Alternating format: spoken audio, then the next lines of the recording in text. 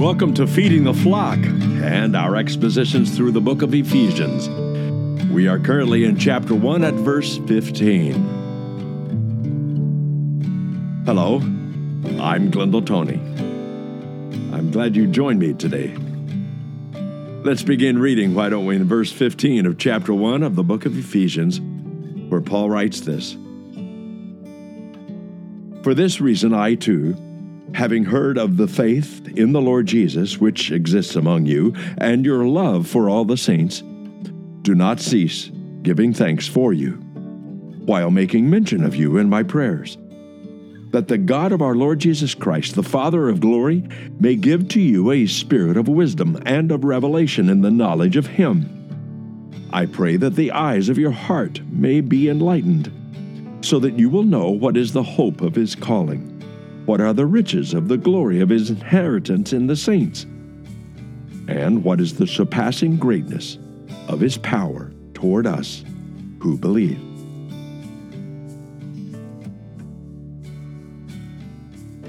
This passage, of course, is a part of Paul's prayer life, you might say, because this entire passage in chapter 1 is a part of his prayer. He begins chapter 1 with a doxology of sorts, and then he concludes chapter 1 with this longer prayer, and that is verses 15 through 23. But the prayer itself we won't be able to finish today, and we'll have to leave part of chapter 1 for the next episode. But chapter 1 has to do with our position in Christ as a body. And that is with Christ as our head, and we are members of His body. And then chapter 2 is our position in Christ as a temple. That means this is the place of worship. This is the place of our gathering together. And then chapter 3 talks about our position in Christ as a mystery. And we'll get to all of those things in future episodes. For right now, the idea that our position is as a body is our praise for spiritual possession in verses 3 through 14. And that's the part that we've already been through. Now, verse 15 through 23 talks about prayer. This is Paul's prayer, that is, for spiritual perception. And that's the main idea there. But in verse 15, he begins talking about praying for their knowledge primarily, and that's where we are today. And that's the passage that we read, verses 15 through the first half of verse 19. We call it 19a. We'll begin next episode with 19b. But it's interesting that he says, for this reason, I too. What is the reason? It's because of the things that he's already talked about. In order to understand where Paul is going, we need to catch a glimpse about where he has been in terms of his thankfulness, in terms of this doxology that he's already expressed in the first 14 verses, or at least through verse 3 through 14. And that expression began in verse 6. That is when he says, to the praise of His glory in verse 6, and to the praise of His glory in verse 12. And then he says again, to the praise of His glory in verse 14. Every time he uses that phrase, gives us a hint of the various paragraphs or the various ideas, the things that Paul wants to get across. The first thing that he wants to get across is the fact that he wants to bless God for the fact that God has chosen us in Him before the foundation of the world. And that idea of being chosen, some people kind of chafe at that. They take offense at it, or they argue about it one way or the other. I believe that the best way to understand it is the way we understand a lot of other things in this same passage, and that is our chosen status, our chosen position is because we are in Christ. Christ Himself is chosen. We find that in Isaiah 42, verse 1. Behold, my servant, whom I uphold, my chosen one, in whom my soul delights. I have put my spirit upon him. He will bring forth justice to the nations. He's talking about the Messiah, the Son of God. So the Father has called the Son to be his chosen one. And then in Luke chapter 9, verse 35, then a voice came out of the cloud saying, this is my Son, my chosen one. Listen to him. That, of course, was an expression at Jesus' baptism. And so that tells us right away that Jesus is the chosen one, and we are chosen because we are in him. Now, we could make a case perhaps that God has chosen us to faith in Christ. That is very well true, that he has called us to faith in Christ. He has invited us to faith in Christ, and it's a part of his sovereign work to bring us to faith in Christ. After all, if you are here today because you've trusted Jesus as your Savior, then you see God knew about that at least 5 minutes before you did it. He knew that was going to happen. In fact, it could very well be said that even God's handiwork was already working in your life the day before, or maybe the week before, or maybe for a whole year in advance of you coming to faith in Christ.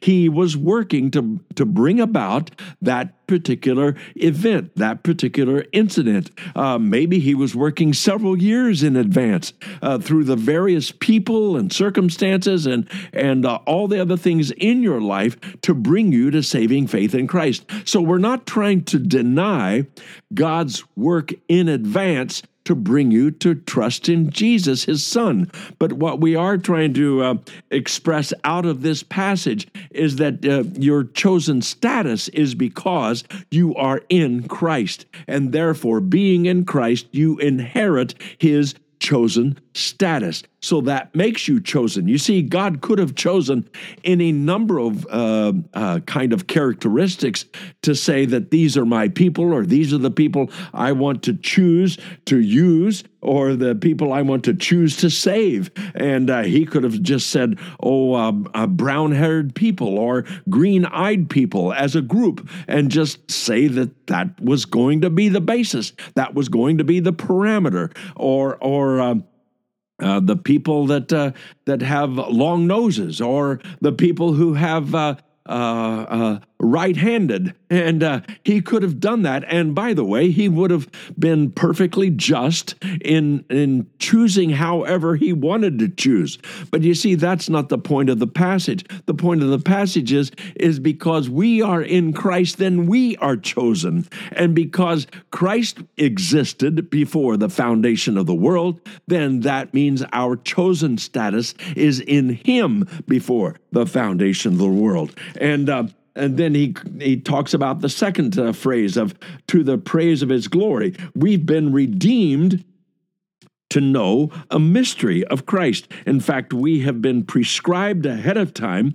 It says that we also have obtained an inheritance, having been predestined according to his purpose, who works all things after the counsel of his will, to the end that we who were the first to hope in Christ would be to the praise of his glory. So the work of God's handiwork is not only to bring us to faith in Christ, but having come to faith in Christ, he has a destiny he has prescribed for us. That's what's going on here. It's not so much that he picked out you to be saved, and he didn't pick out somebody else to be saved, but rather that having been saved by your trust in Christ, then God has already prescribed where you're going to be headed, and that's exactly what this passage teaches. Now, you can go to other passages and get another impression, but I just want to unfold this passage because it bears well upon what Paul is about to say in verses 15 through 19a. Finally, we we have been blessed with being sealed to possess the inheritance. In other words, the Spirit of God has sealed us so that we can inherit what God has picked out for us and the destiny He has prescribed for us in advance. And so that is part of the work of God. The Father, the Son, and the Spirit has done this complete work, that is, on our behalf, to bring us towards something, not just to give us a ticket into heaven, but to prescribe for us a destiny and to aim for us a goal. And that goal is that we should be in Christ to the praise of His glory. We have an ending work of God that is yet to be completed. Now, the salvation work in the sense of the penalty phase for our sins, that has already been finished. That was finished in the cross. But the cross and that penalty phase only brings us into God's plan. And being a part of His plan, He then prescribes a purpose and a destiny for us. And that is worth shouting about. And so Paul then, based upon these things of what he knows about the Ephesian believers, then he begins to pray. He says, for this reason, this is verse 15, having heard of the faith in the Lord Jesus, which exists among you. In other words, Paul knows that these people have exercised true saving faith. This isn't a fake faith. It isn't just a believe kind of thing that is just an intellectual kind of acknowledgement of certain facts, but this is a repentance and true trust. This is trusting Jesus to be everything that He claimed to be, trusting Him as the one who died for their sins, and having heard of the faith in the Lord Jesus, which exists among you, and your love for all the saints.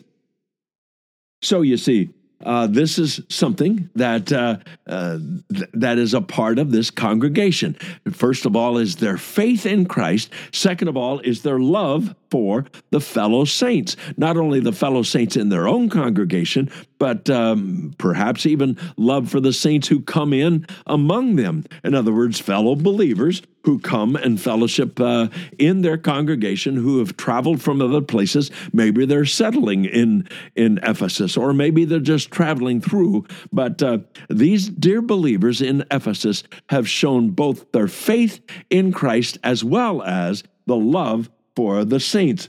What's interesting is by the time that you get to Revelation chapter 2, it's interesting that Paul says, John is writing the words of Jesus, and Jesus is saying this in Revelation chapter 2, verses 2 and 3. He says, I know your deeds and your toil and your perseverance, and that you cannot tolerate evil men, and you put to test those who call themselves apostles, and they are not. And you have found them to be false, and you have perseverance and have endured for my name's sake, and have not grown weary. So that is a positive thing for this church to have many, many years later, that Jesus commends them for their faith. And yet, at the same time, in verse 4 of Revelation chapter 2, in this same congregation, he says this, but I have this against you, that you have left your first love. So this love for the saints and the love for the Lord Jesus may have somewhat diminished. And by that time, well, we need to take a break.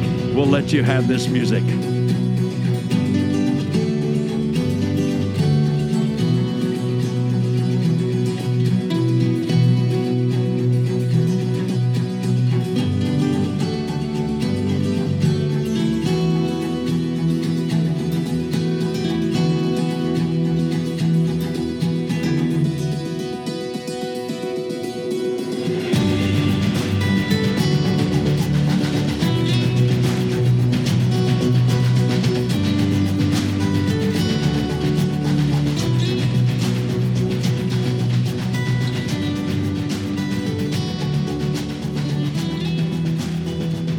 Welcome back. Let's continue on in verse 16. It says, in the light of these believers at Ephesus and their faith in the Lord Jesus that Paul seems to have witnessed and seems to give accreditation for, yet he also credits them for having love for all the saints. Now we find out, as we've said before the break, that many years later that seems to have been a weakness on this congregation, that they didn't retain that same kind of love. They were pretty strong in their faith and pretty strong in standing for the truth and standing against the false apostles, but they seem to have lost some of their first love. But in the meantime, as far as the context here is concerned, that's not the case yet. And so Paul says, we do not cease giving thanks for you. And that's a fascinating insight into Paul's prayer life. In fact, you can study the entire chapter 1 almost to get an insight into Paul's prayer. What is it he prays for people? What is he thankful for on behalf of other people? And if you want to do a study of the prayer life of Paul, you are welcome to do that. You can go to Ephesians in chapter 3 and find another prayer that he prays for the Ephesians. You can go to the book of Philippians, chapter 1, verses 3 through 5, as well as verses 9 through 11. You'll find another prayer for that congregation. In Colossians, chapter 1, verses 3 through 5, and again, verses 9 through 14, you'll find another prayer. You find prayers all over the place from Paul on behalf of the churches that he ministered to. 1 Thessalonians chapter 3, Romans chapter 1, 2 Corinthians chapter 9, verse 15. He finds there are many other prayers. 2 Thessalonians chapter 1, verses 3 and 4, as well as verses 11 and 12. Again, he prays another prayer in chapter 2 of 2 Thessalonians, verses 16 and 17. Another prayer he prays for the Thessalonians in chapter 2, verses 16 and 17. You can do your own study and come up with some of your own insights and conclusions, because you see, the apostle has certain priorities for the believers, and those priorities become very, very clear when you look at his prayer life, when you look at the things and the people that he prays for. In fact, you can make your own sort of commitment to say, well, I need to pray more and I need to pray more. And you can continue to go on making that kind of wish about your own spiritual life. But I'd like to make a suggestion to you based on the observation that I've seen in Paul's prayer life. Paul's prayer life was pretty much all wrapped around the people he cared the most about. And that seems to indicate, at least to me, that if you want to increase your prayer life, you need to increase the care that you have for other people, the care and the responsibility for their spiritual benefits and for their spiritual growth, and then you pray for them. In other words, you increase your care life, and you're almost automatically going to increase your prayer life for people. And so he constantly gives thanks while making mention of you in my prayers. Now look at look at Paul's prayer request. In other words, the actual items that he wants to pray for. You can look at that and see that in verse 17. It says that. See, there's part of his prayer right there. And verse 18, I pray that the eyes. See there, that's another part of his prayer. And finally, later on in verse 18, what are the riches of his glory? And verse 19, and what is the surpassing greatness? So there are some of Paul's prayer items for these believers. And so he says that the God of our Lord Jesus Christ, the Father of glory, may give you a spirit of wisdom and of revelation. In other words, Paul prays that these believers would grow in their knowledge of the Word of God, grow in their knowledge of Christ, grow in their knowledge of in wisdom and of revelation in the knowledge of Him. You see, Isaiah chapter 11, verse 2 speaks of the Spirit of the Lord. will rest upon him the spirit of wisdom and understanding, the spirit of counsel and strength, the spirit of knowledge and the fear of the Lord. And again, he's talking about the Messiah here. We should set about to get to know Christ. That is what Paul is praying for these believers in the knowledge of him. And then he also prays in verse 18, that I pray that the eyes of your heart may be enlightened. So he prays in wisdom and knowledge, but it's not just academic knowledge. This is personal knowledge. Hebrews chapter 1, verses 1 and 2 says, God, after he spoke long ago to the fathers in the prophets, in many portions and in many ways, in these last days has spoken to us in his Son. God has not remained silent in his creation. He has revealed himself in words, and it began with his communication skills all the way back in Genesis and all the way through. He has told us things about himself. He's told us things about ourselves. He's told us things about the universe. He's told us things about eternity. He's told us things about all those things that we would never discover on our own effort or through our own ingenuity. These are the things beyond our investigation that we would never have known without him. And so we get to know him because that is what part of his goal is for us to know him. And that's the reason why he revealed himself to us. Colossians chapter 1, verse 9 says, for this reason also, since the day we heard of it, we have not ceased to pray for you and to ask that you may be filled with the knowledge of his will in all spiritual wisdom and understanding.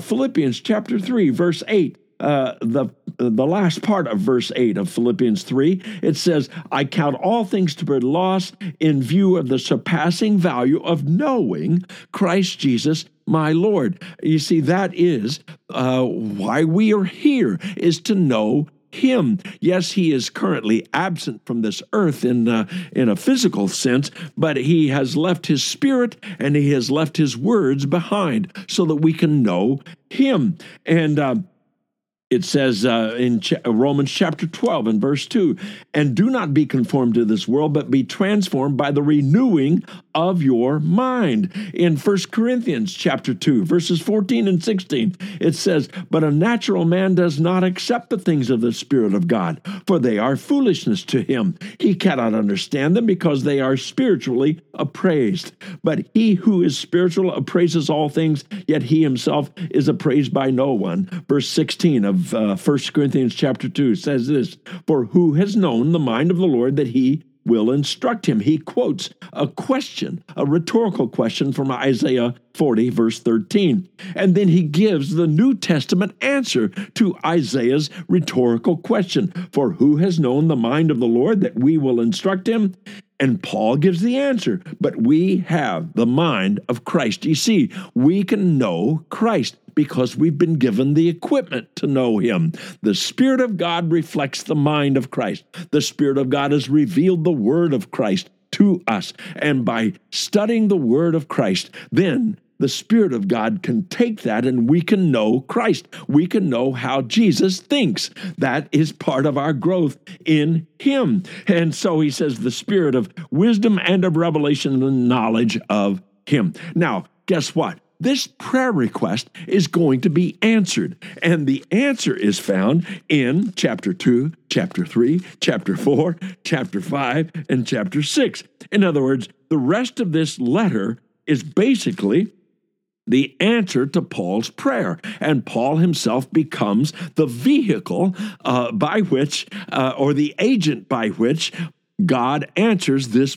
prayer request of Paul. And we'll get into that in the coming episodes as we go through the book of Ephesians. So this is going to be answered. And so you can see this knowledge of him as it bears out as we continue to study what Paul writes down through the inspiration of the Holy Spirit. And So he says, I pray that the eyes of your heart may be enlightened. And that's important. Our spiritual growth have eyes. We need a new focus. We need a new prescription for our spiritual eyes because our spiritual eyes may have gotten clouded. And we need to have a new focus, a new clarity in looking spiritually to the words of God and the word of Christ. And of knowing him, so that you will know what is the hope of his calling. We have a hope. And first of all, I want to say that you see, you don't get more spiritual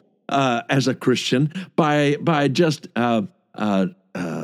ignorance. In other words, some people make a big boast out of the fact that they don't know much, then that somehow makes them automatically more spiritual. And yet that's not what the Bible says. The Bible says we are to know him. That's what makes us more spiritual, is knowing. It's not ignorance. And what are we to know? We're to know this hope. That's one of the things we're supposed to know, is the hope of his calling. Colossians chapter 1, verse 5 says, because of the hope laid up for you in heaven, of which you previously heard in the word of truth, the gospel. This is our hope. It was revealed to us in the gospel that now we have trusted in the gospel. That gives us hope. And it is laid up for us in heaven. And 1 Peter chapter 3, verse 15, it says that always be ready to make a defense to everyone who asks you to give an account for the hope that is in you. So we have hope in heaven,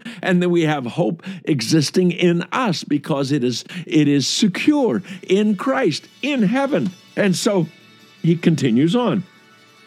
And what is the riches of his glory, of his inheritance in the saints? So that's part of his prayer request, is that we should know his glory. What is his glory? Well, part of his glory, I believe, is if you take all the qualities of God and you add them up to his to an excellent degree. That's his quality of love to an excellent degree, his quality of truthfulness to an excellent degree, his quality of justice to an excellent degree, his quality of compassion to an excellent degree. You see, then all of those excellent things about God sum up to be his glory. And then he says, what is the surpassing greatness of his power toward us who believe. And so that is part of our knowledge. We learn about the hope that is placed for us in Christ and the inheritance that we have. And notice that it says his inheritance in the saints. You realize that not only do we inherit something by being in Christ, do you realize that the Father inherits us? Because we are in his Son, we are the Father's inheritance. He inherits us. Have you known that before? Now you know it. And that's what it says here. It's the glory of his inheritance in the saints. And so he inherits us, and that's part of his glory. And then the surpassing greatness of his power. And it was exhibited in his resurrection. That was his power. And Philippians chapter 3, verse 10 says that I may know him and the power of his resurrection, so that our Christian life is to be lived out knowing the things that we have in Christ. If we don't know what we have in Christ, then we won't be able to live with the kinds of equipment that he's already provided. We're just going to wander around in some sort of a fog without the right perception of who we are in Christ, the hope of his calling, the riches of the glory of his inheritance in the saints, and the surpassing greatness of his power toward us who believe. Thank you, Father, for these moments together. Thank you for the insights that you give us in your revealed truth through the writings of Paul in the book of Ephesians. Thank you so much for placing us into him and for giving us your spirit and your words so that we can know you more clearly. In Jesus' name, amen. I hope you enjoyed our presentation today. This is Glendale Tony. Join us again for the next episode of Feeding the Flock.